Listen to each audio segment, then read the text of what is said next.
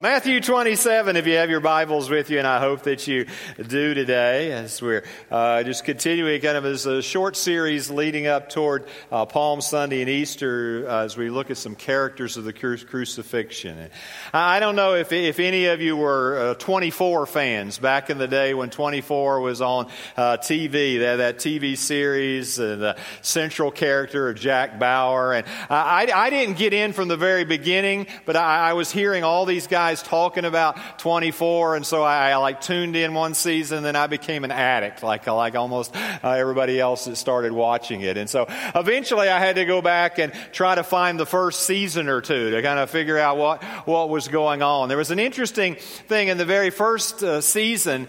The main character, Jack Bauer, he has turned in some federal agents for bribery. And because he was the whistleblower, that didn't make him a very popular person. And he had a lot of folks coming down on him, including his immediate supervisor and boss. And one time he had just read him the riot act. And afterwards, Jack was talking with his partner, and he said these words that I think are instructive. He said, "You can look the other way once, and it's no big deal. Except it makes it easier for you to compromise the next time. And pretty soon, that's all you're doing, compromising. Because that's how you think things are done. You know those guys I blew the whistle on? You think they were bad guys? They weren't bad guys. They were just like you and me, except they compromised once." Pretty powerful words from a TV drama. Compromise. It's certainly appropriate in a marriage relationship and a friendship, at perhaps business or political negotiations. But when it comes to issues of character, there really is no room for compromise. Character has been defined as that which is determined by the courage of your convictions. And as we look at some of the characters of the crucifixion, I want us to look at the character of Pontius Pilate. And what we find in Pilate's life, in this episode we're going to look at out of his life, is that this is a man that in a moment of crisis, instead of displaying courage of convictions, actually displayed an unhealthy compromise. And that compromise was part of a process that led him on this slide toward compromise. And what my hope is that in looking at his life, and particularly this episode, we might learn some things that would speak into our lives, perhaps as words of warning or even needed correction today about the potential slide toward compromise in our own lives. Well, let's just get a little background before we dive into the text and the lessons themselves. Pilate was the governor or the procurator of this area called Judea under the Roman rule from about AD 26 to 36. So that window of time when he would have been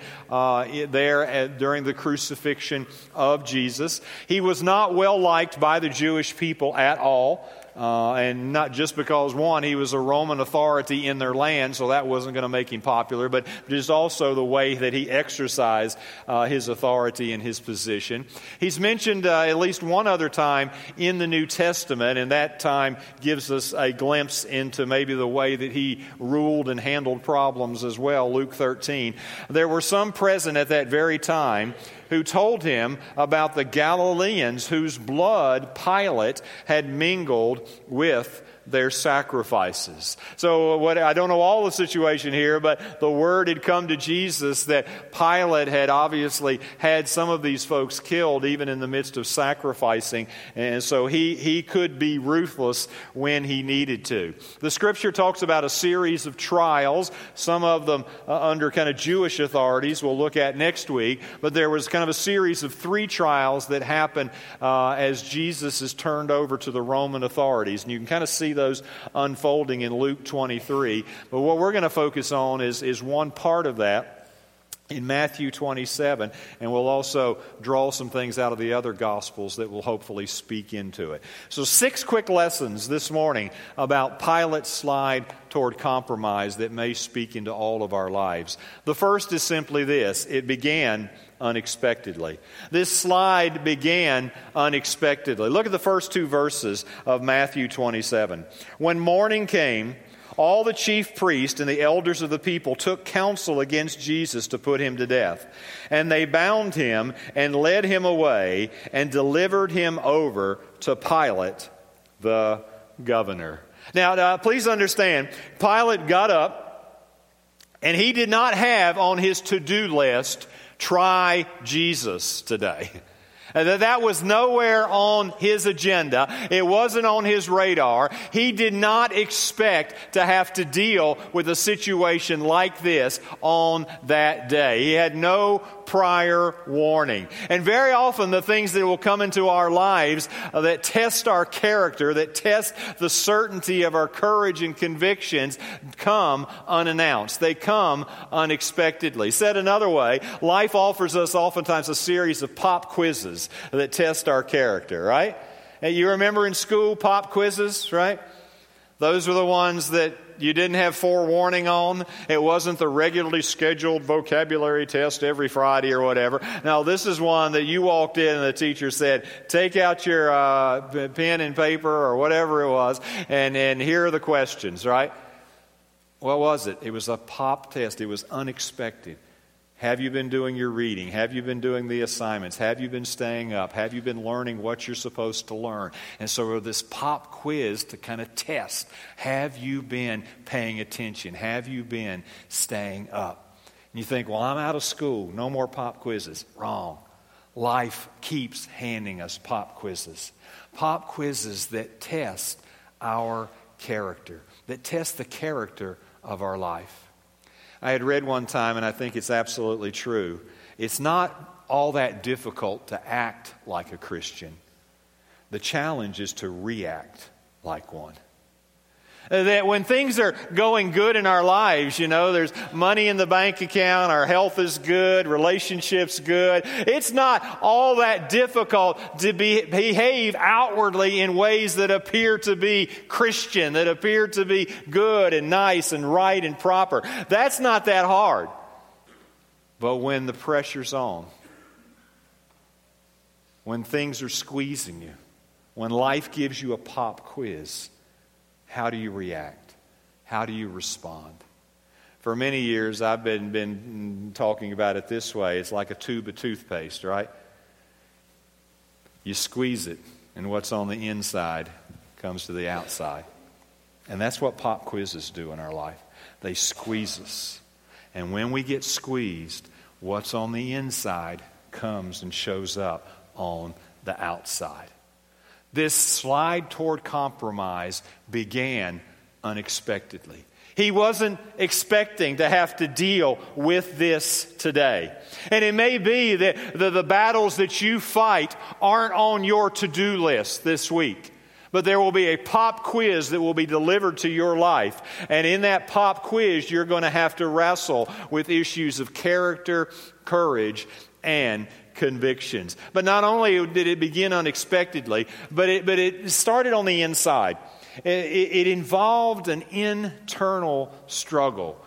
Before it was what was happening out here, it was what was happening in here. Let me just kind of walk you through some of these passages from Luke's gospel and the other gospels to give you a sense of what was going on internally with Pilate. Then Pilate said to the chief priests, they show up with Jesus, we want you to take care of him. Pilate said to the chief priests and the crowds, I find no guilt in this man. He's examined him, no guilt at all. A few verses later in that same chapter of Luke 23.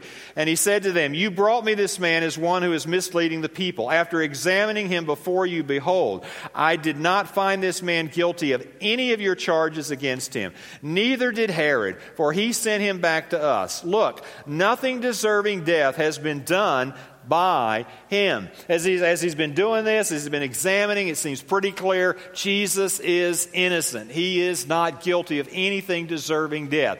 A third time he said to them, "Why? What evil has he done? I have found in him no guilt deserving death. I will therefore punish and release him."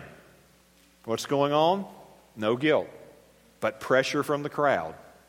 So Mark's gospel gives us some more insight. So Pilate, now look at this next phrase, wishing to satisfy the crowd, released for them Barabbas, and having scourged Jesus, he delivered him to be crucified. What's going on?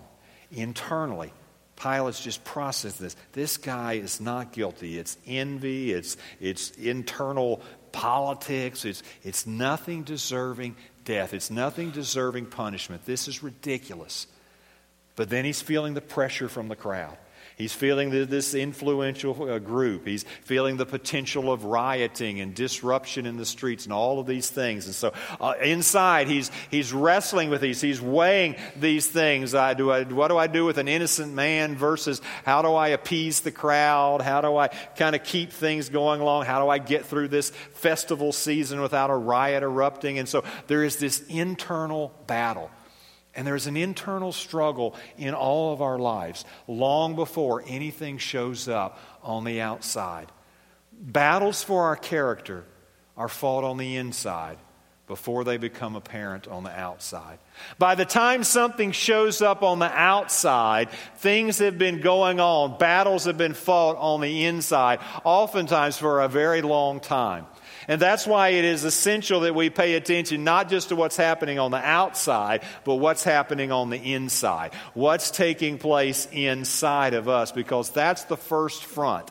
That is where slides toward compromise always begin. It's an internal struggle long before it ever shows up as an external one. Inside before the outside. The third lesson that we can learn is that a slide toward compromise cannot be avoided by trying to pass the buck. It cannot be avoided by trying to pass the buck. Pilate had this dilemma, this thing he didn't want, didn't ask for, and he thought, well, maybe one way to get out of it is to have somebody else make this decision. Somebody else be responsible for the decision.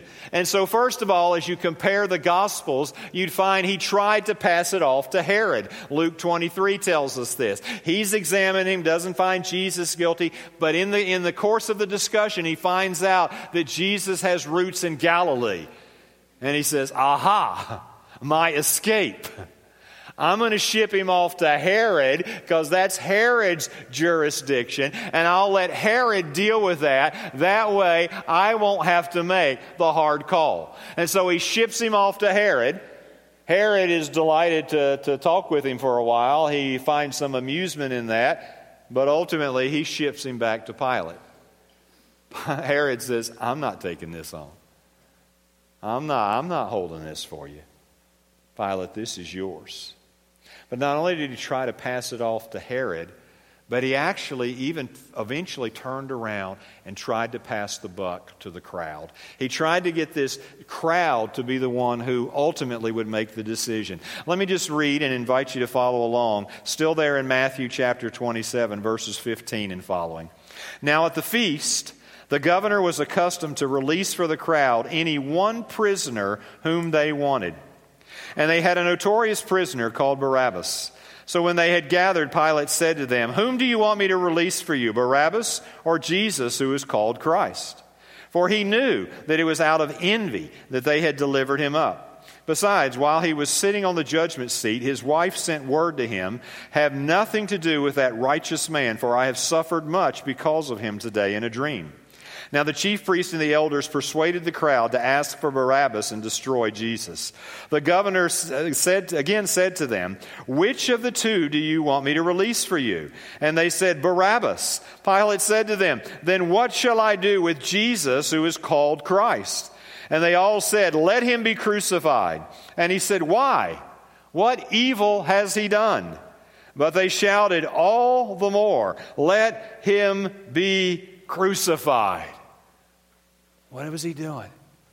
He was trying to pass the buck. See if Herod will make the decision for me. Herod wasn't going to do it. Well, then I'll set this up before the crowd, Barabbas or Jesus, and surely they'll kind of give in at this point, and they'll not want this guy to go free, and so they'll cut Jesus loose. But no, they didn't choose. And so he was stuck again. See, here's the thing. There are many, many people who have convictions for which you want somebody else to supply the courage. They say, I have this conviction, I have this principle, I have this belief, but when push comes to shove, they want somebody else to supply the courage. And that's what was going on with Pilate. He had this conviction. He knew that Jesus was not guilty, not deserving of death, but he was needing somebody else to supply the courage. And Herod wouldn't do it, and the crowd wouldn't do it. And by the way, you can't pass the buck when it comes to an issue of character. You can't. Ultimately, even if he wanted to blame the crowd, even if he wanted to blame Herod, the decision was his. He had the power. He had the authority to decide who would or wouldn't be punished and crucified. It was his. It was ultimately on him, no matter how much he tried to spread that blame out. It was ultimately on him. Now, I want to just speak into this, and I'm going to give you two truths that maybe at first will seem contradictory, but they're actually parallel. And the first truth is simply this: sometimes you have to stand alone. Sometimes you have to stand alone. And for Pilate, this was one of those times. One of those times where he wasn't going to get Herod to do it for him. The crowd wasn't necessarily going to support him in the right decision. He was going to have to stand alone. And in these moments, his character was on display because he could respond with the courage of his convictions. But instead of responding with courage, he responded with compromise. Sometimes you have to stand alone. There may be some of you in here this morning that right now you're in the middle of a situation where God is calling you to stand alone. To stand alone. Now, I'm not talking about an issue of personal preference or taste. I'm talking about core moral biblical principles. And God is calling you to stand alone. And if that's where He has you, you're going to have to stand firm. Nobody else is going to be able to provide you the courage for your convictions on that day. For some of you, before this week is done, God's going to deliver a pop quiz into your life. And you're going to have to be willing to stand alone. But here's the parallel truth. And that is, sometimes it is foolish to stand alone. Sometimes it's foolish to stand alone. So, Jeff, what do you mean? There are areas in all of our lives where if we become aware of who we are, we become aware of our tendencies, we become aware maybe of our history or whatever, we realize there are certain situations, there are certain circumstances, there are certain temptations, there are certain areas in my life where I am more prone to compromise than others, where I am more prone to get along, just to go along to get along here. And so I need support.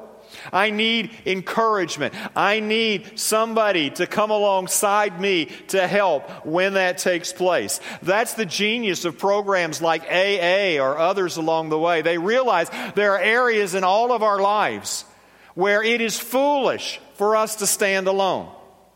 That we need somebody in our life that we can call up and say, in this moment, I need you. I need help. I need somebody to help me think through this. I need somebody to stand with me as I stand in the face of this. I need somebody to just come along and be with me until this passes. There may be some people that they need you to be that one who comes alongside in their life. There may be some people that you need to reach out to to come alongside you in certain areas of your life. That's part of what it means to be the body of Christ. Sometimes it's foolish to stand alone because God says, I've given you a family. I've given you brothers and sisters in Christ. Don't stand alone. Stand in the strength of the body of Christ. Sometimes God will put you in that position where you have to stand alone.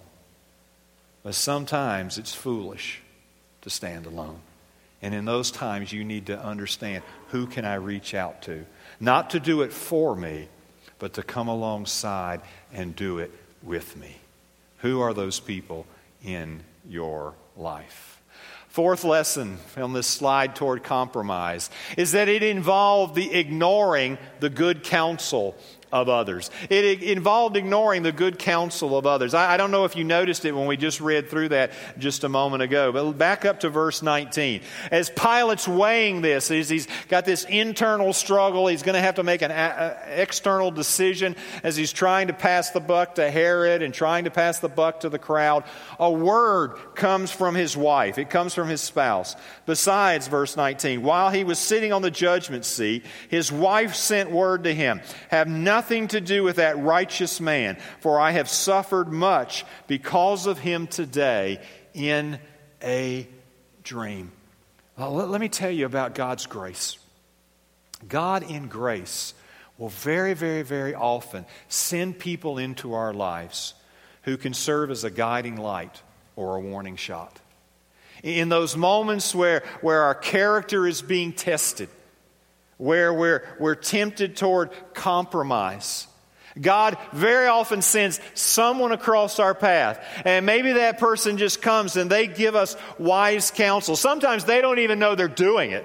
They're just sharing something out of their life. And God's Spirit just kind of tap, tap, tap. This is for you. This is for you. Pay attention to this one, right? Sometimes they just feel a prompting of God's Spirit. And with courage, they speak into your life. And you have to decide, what am I going to do with that? It is a mark of God's grace when He sends some of those people across the pathways of our life. I just can tell you, after walking alongside folks for a number of years, I have been blessed to have folks that have spoken, and I've, by God's grace, recognized it was God and made adjustments. I have times I've blown through that foolishly. On the other end of that, some of the greatest heartbreaks at times have been when you knew God was prompting you to speak a word to someone. And quite honestly, with people-pleasing tendencies, sometimes I don't want to do that. But you say, yes, Lord, and you speak into a life. And sometimes I have watched with a broken heart as they just ignore that. And they continue down a pathway that brings harm and destruction into their lives. It may be that for some of you here, God has sent, or will even this week send someone across the path of your life to be a guiding light or to fire a warning shot. Don't ignore that. Don't blow that off. Yes, exercise Spirit-guided discernment, but don't blow that off. One of the more tragic examples of that comes from the Old Testament, King David, 2 Samuel. Just to remember the setting for some of us. David is described as a man after God's own heart. I mean, he has walked with God through some incredible trying times. His character has been tested. He has served well. He has walked faithfully, and it's taken years, but there's been a payoff in his life. And now he's ascended. He's the king. He has power. He has influence. He's reaping so many benefits because of his life and of integrity up to this point. And then he comes to this crucial moment, at kind of this zenith of his power in life, when instead of going off to war, he stays behind. And he finds himself on a rooftop. And his eyes notice a young woman. And instead of turning, he lingers. And then the internal dialogue begins. I'm the king. I've been faithful. I've sacrificed. I've served. I deserve. I deserve. And so he kind of gets the trial balloon going. He inquires about this young woman. And there in 2 Samuel 11:3, there's this courageous servant who dares to mention that which he probably knows the king doesn't want to hear, which is always a hazardous thing for a servant to do, right? Isn't this Bathsheba, the daughter of Eliam and the wife of Uriah the Hittite? David, boom, warning shot. This is not somebody to be used. This is not someone to satisfy your lust. This is someone's daughter. This is someone's wife. David, don't go there. But David blew past the warning shot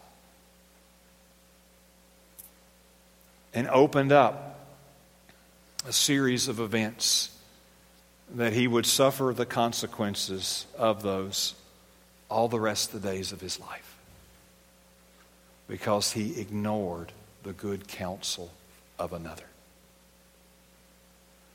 Could it be that God is sending somebody across your path as either a guiding light or a warning shot? Could it be that God wants to use you this week as that person to speak into somebody else's life? The slide toward compromise continued as he ignored the good counsel of others. Fifth lesson, small steps lead to a bigger slide. Small steps lead to a bigger slide. Let's pop over to John's Gospel. We have it in your note-taking guide, the 19th chapter. Then Pilate, this is all part of this same episode of this trial of Jesus. Then Pilate took Jesus and flogged him.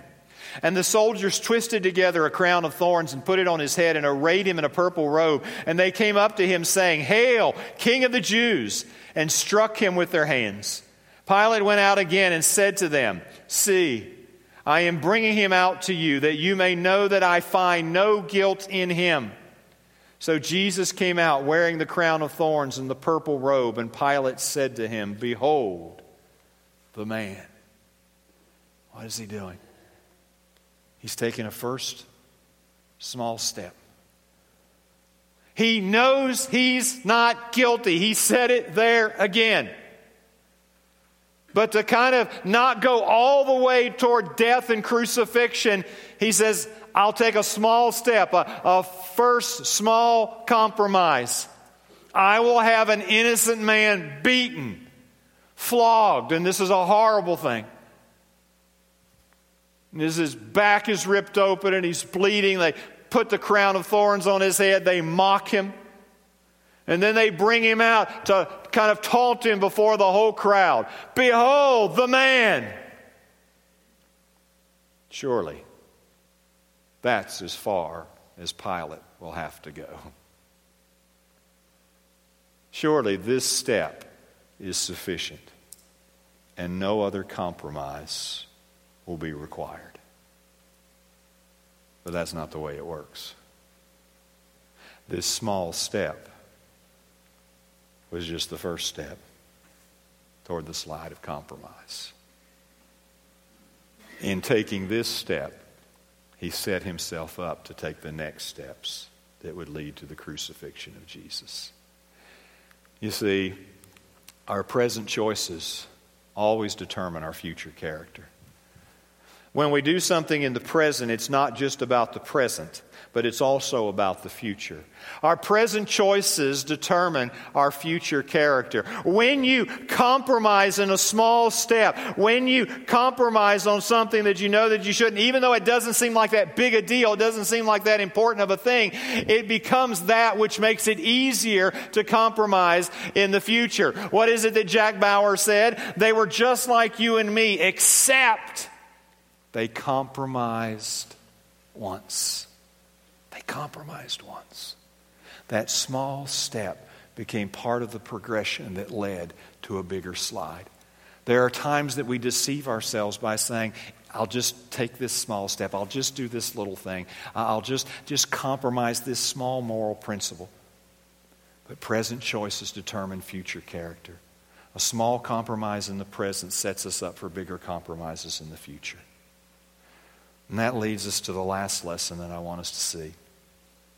And that is that declaring one's innocence doesn't make you innocent. Declaring one's innocence doesn't make you innocent. Back to Matthew 27, verse 24.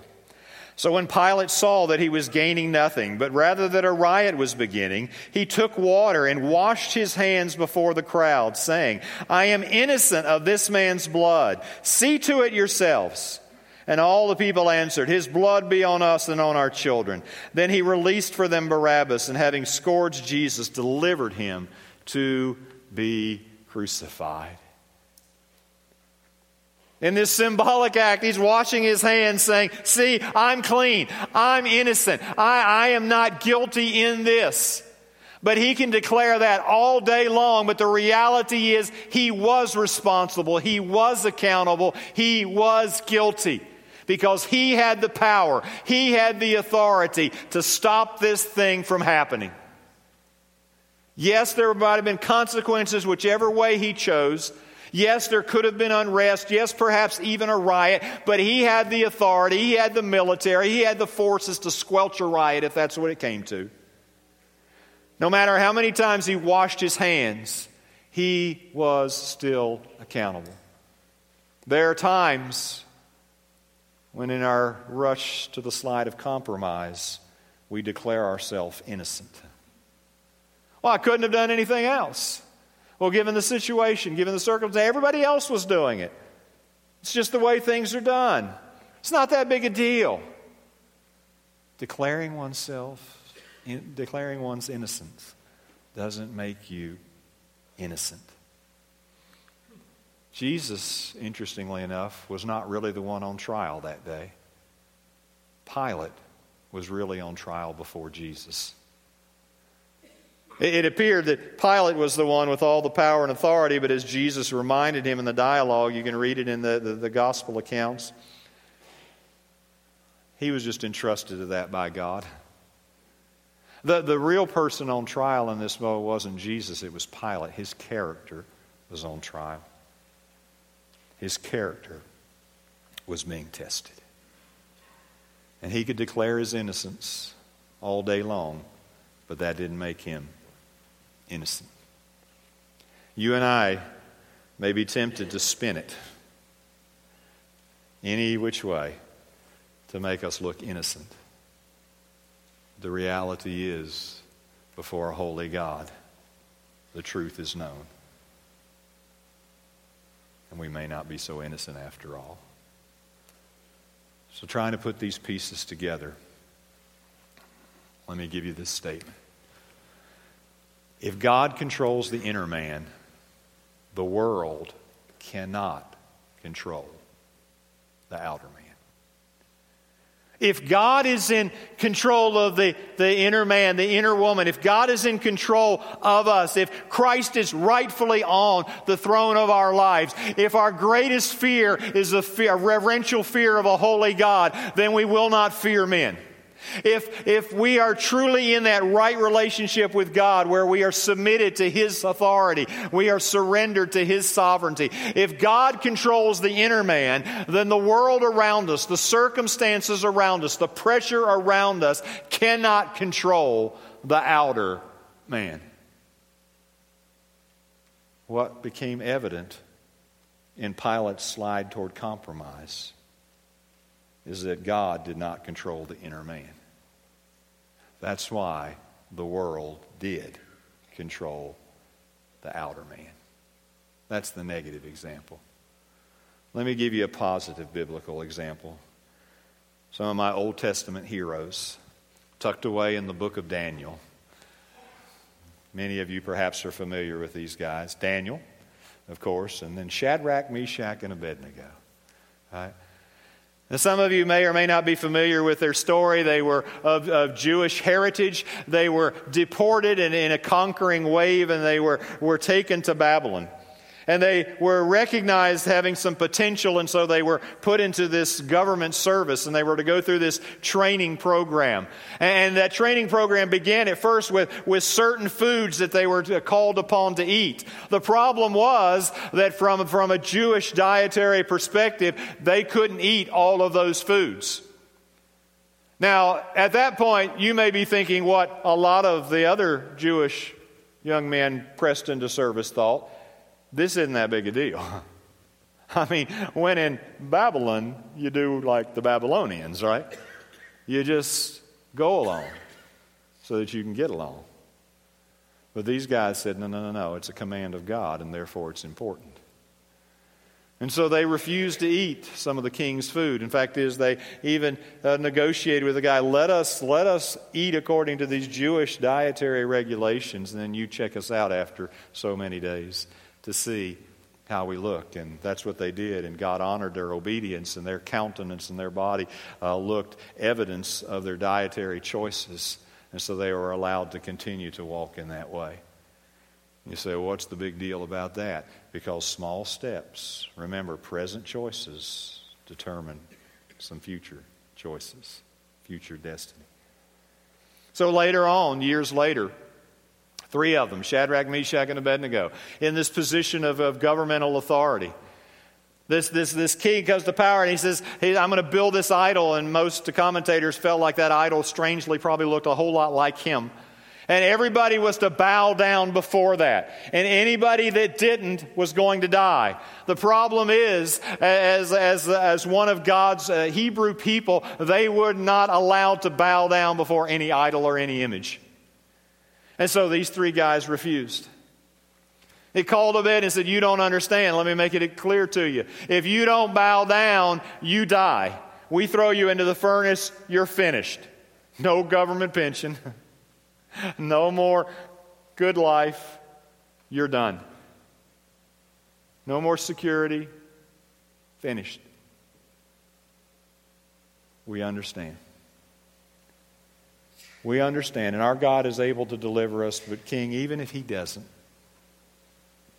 we're not going to disobey Him. We're not going to bow down. How are they able to do that in that moment? Because they had been doing it in the little moments all along the way. And you can read the rest of the story in Daniel. They do get thrown into the furnace, but God miraculously rescues them. And God is honored because of their unwillingness to compromise their character. A little later on, Daniel is in one of the highest positions in all of government. He has tremendous influence, tremendous power. With that, no doubt, tremendous privileges and perks. And in that moment, some of those who are envious of him convinced the king to put into place a statute that says that there's going to be no prayers offered to any other god for X number of days. They know they can trap Daniel here because Daniel prays at least 3 times a day. But Daniel's a man who's been making small choices that have prepared him for a big choice, that have prepared him for a big moment. And when the pressure's on, when the tube's getting squeezed, what's on the inside shows up on the outside. And so this law was passed, and what's Daniel do? He does the same thing he's been doing. He drops to his knees and prays to his God. He's not going to compromise that just because somebody passed a law. He's brought before the authorities. They're going to throw him in the lion's den, and maybe you're familiar with the story in Daniel 6. the lions suddenly go on a fast. They don't eat. They don't eat until Daniel's removed the next day from the lion's den and the other folks are thrown in, and then fast is over. Right? God honors His character. Doesn't always work out that way. Sometimes people lose their lives as they stand in obedience to God. But it's still the right choice to make. Because if God controls the inner man, as He did with Daniel, as He did with Shadrach, Meshach, and Abednego, then the world cannot control the outer man. The ultimate question is the one that Pilate asked in verse 22 of Matthew's Gospel, chapter 27. Let me take you back there. Pilate said to them, "Then what shall I do with Jesus, who is called Christ?" And that is the question that every one of us has to address on a daily basis. What are you going to do with this one who is Jesus, who is called the Christ? Will you trust in Him as your Savior? Will you surrender to Him as your Lord? Will you trust Him in the good times and in the hard times? Will you walk in obedience to Him when it makes sense and when it doesn't? What are you going to do with this one called Jesus, who is the Christ? Because if God controls the inner man, the world cannot control the outer man. Let's pray to Him together, please. Father, I do just thank You that You are sovereign over all the circumstances of our life, that the pop quizzes that come into our lives do not take You by surprise. They are not a pop quiz to You. They are part of Your divine design. And Father, that You are molding and shaping our lives and our characters even in this morning's time of worship, of focusing on Your Word. And Father, I pray for myself right now. I pray for every person in this room. Father, I pray, Father, that You would so move in our lives, that we would so respond to You even in these moments this morning, that You would be in control of the inner man, so that the world could never control the outer man. Father, I pray very specifically for some in this room this morning. Father, today is the day that You're calling to them. Today is the day You're using even these words this morning to call them, Father, to a repentance and to a faith.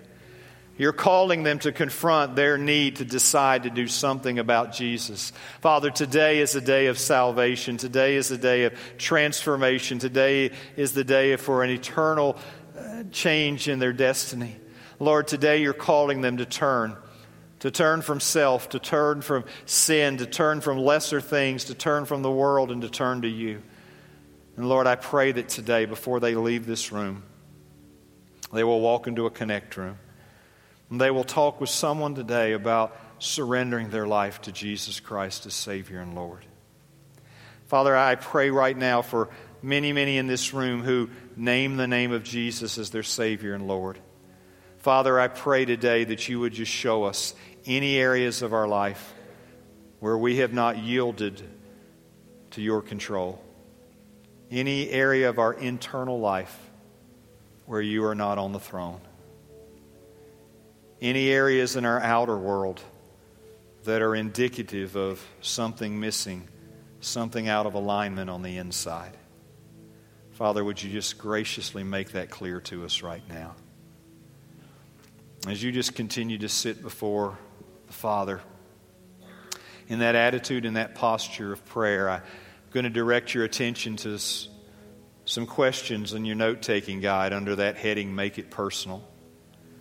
And these are questions that we've designed not only for a few moments on Sunday morning, but for the moments ahead this week. And I just invite you to scan those very quickly this morning and see if one or two of those get surfaced. The Holy Spirit just brings something to the forefront of your thinking. Maybe He's just identifying an area where there's a slide toward compromise already starting. An area where you've taken a first step and He's calling you back before a bigger slide sets in. Maybe there's some things that you need to do to prepare the inner person. Maybe some spiritual habits that need to be reinforced. Some things that need to be built into your life to prepare you for the pop quizzes that are ahead.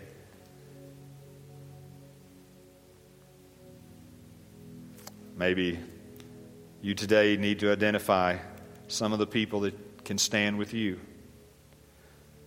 How you can support and strengthen one another in the days ahead.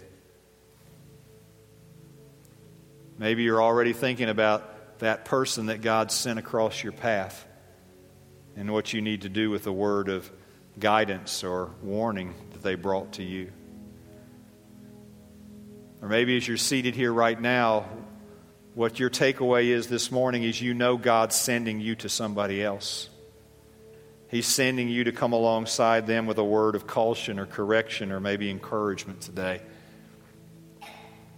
And before you leave this room, you need to say, I'll do it. I'll do it in your strength. So I ask you today, what will you do with Jesus, who is called the Christ? As you just continue to sit before Him, I'm just going to ask you, for some of you today, your next step in your walk with God includes some physical steps back to a connect room. And I'm just going to invite you, even as I'm talking right now, as the music's playing, you feel free. If you need to slide out, some of our Connect team have already slid that way. Maybe you're here and you just say, I need somebody to pray with me about this area of my life, about this pop quiz, about this struggle. Let us pray with you. That's what that team's there for today. Maybe today is the day you need to say, how can I know this Jesus? How can I come to know Him as my Savior and my Lord? This team would be delighted to take God's Word and show you how you can receive the forgiveness and the healing and the life that is only available in Jesus Christ today. Maybe your next step is to courageously go public in your faith through the waters of baptism. This team will help you get started in doing that. Maybe today God's calling you to formalize your relationship with this fellowship, to do life together, to walk with one another as we walk in God-honoring ways. That team is there for you. Before you leave this room, I'm going to invite you to make your way to that Connect room. If you still have a Connect card, you can write on that. We'll be honored to pray with you or partner with you. You can drop that in the racks there by the exit doors. Our ushers will be by to get those in a few minutes. But as we prepare to walk into this week, I just want to invite you to stand with us right now, if you would. And even in our standing, I'll keep reminding you of the Connect room. But in just a moment, we're going to sing, and the team's coming back to lead us as we give praise to our God. There's one other word I just need to give to some of you today. And this is a word, honestly, I was sitting over there in the first service and just felt impressed that somebody needed to hear this. And I don't know, maybe that somebody is you today. But when you talk about compromise, some of us are not thinking about right now or tomorrow. We're thinking about something from our past. We're thinking about maybe a compromise that we've made. And if that's you today, here's just a word. I think it's from the Lord. You think if it's from you or not. And that is simply this. It is not too late to become who you might have been. It is not too late for you to become who you might have been. Whatever it has been in your past, that doesn't have to control your future from this point forward. It is not too late for you to become the man, to become the woman that you might have been as you let God rule in the inner person. Let's give Him praise for that as we close our worship together. Brian, lead us.